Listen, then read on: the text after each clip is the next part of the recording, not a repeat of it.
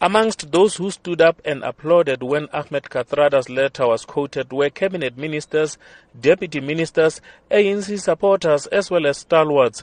Amongst them was former party treasurer General Matthew Phosa, who is also a well-known critic of President Zuma. You see, I was the first one calling him to step down in the country. At that point I thought I was alone. But when Comrade Kathy came with that letter, I thought, what a relief. You see, that call is very sound advice to our president. The type of advice which, if he loves the ANC in the country, he must listen to and step down. There's no other alternative. If he steps down, he'll create a lot of fresh air in the ANC. There will be new debates and we can decide who leads us. Another ANC stalwart, Max Sisulu, says the ANC was founded on the will of the people and that the best way for the party to preserve Katharada's legacy is for its leaders to respect the wishes of the people. The ANC is a people's movement, and ANC needs to be the movement that listens to the people. If the people say step down, then listen to the people. That's what we were taught when we grew up. We were born in the ANC, grew up in the ANC. And we've got the highest regard for the movement because it represents the best in society, or should represent the best in society.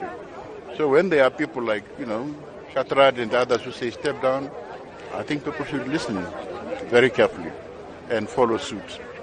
The SACP's second Deputy Secretary Solima Paila also agrees. We have always said that the leadership of a society must embody that society.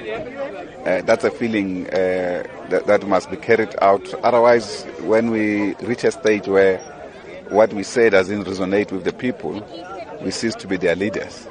And I think that message, it's an important message of raising from Comrade Kathy.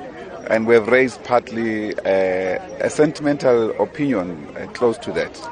Unsurprisingly, EFF leader Julius Malema also joined the fray, saying President Zuma should respect the wishes of the dead.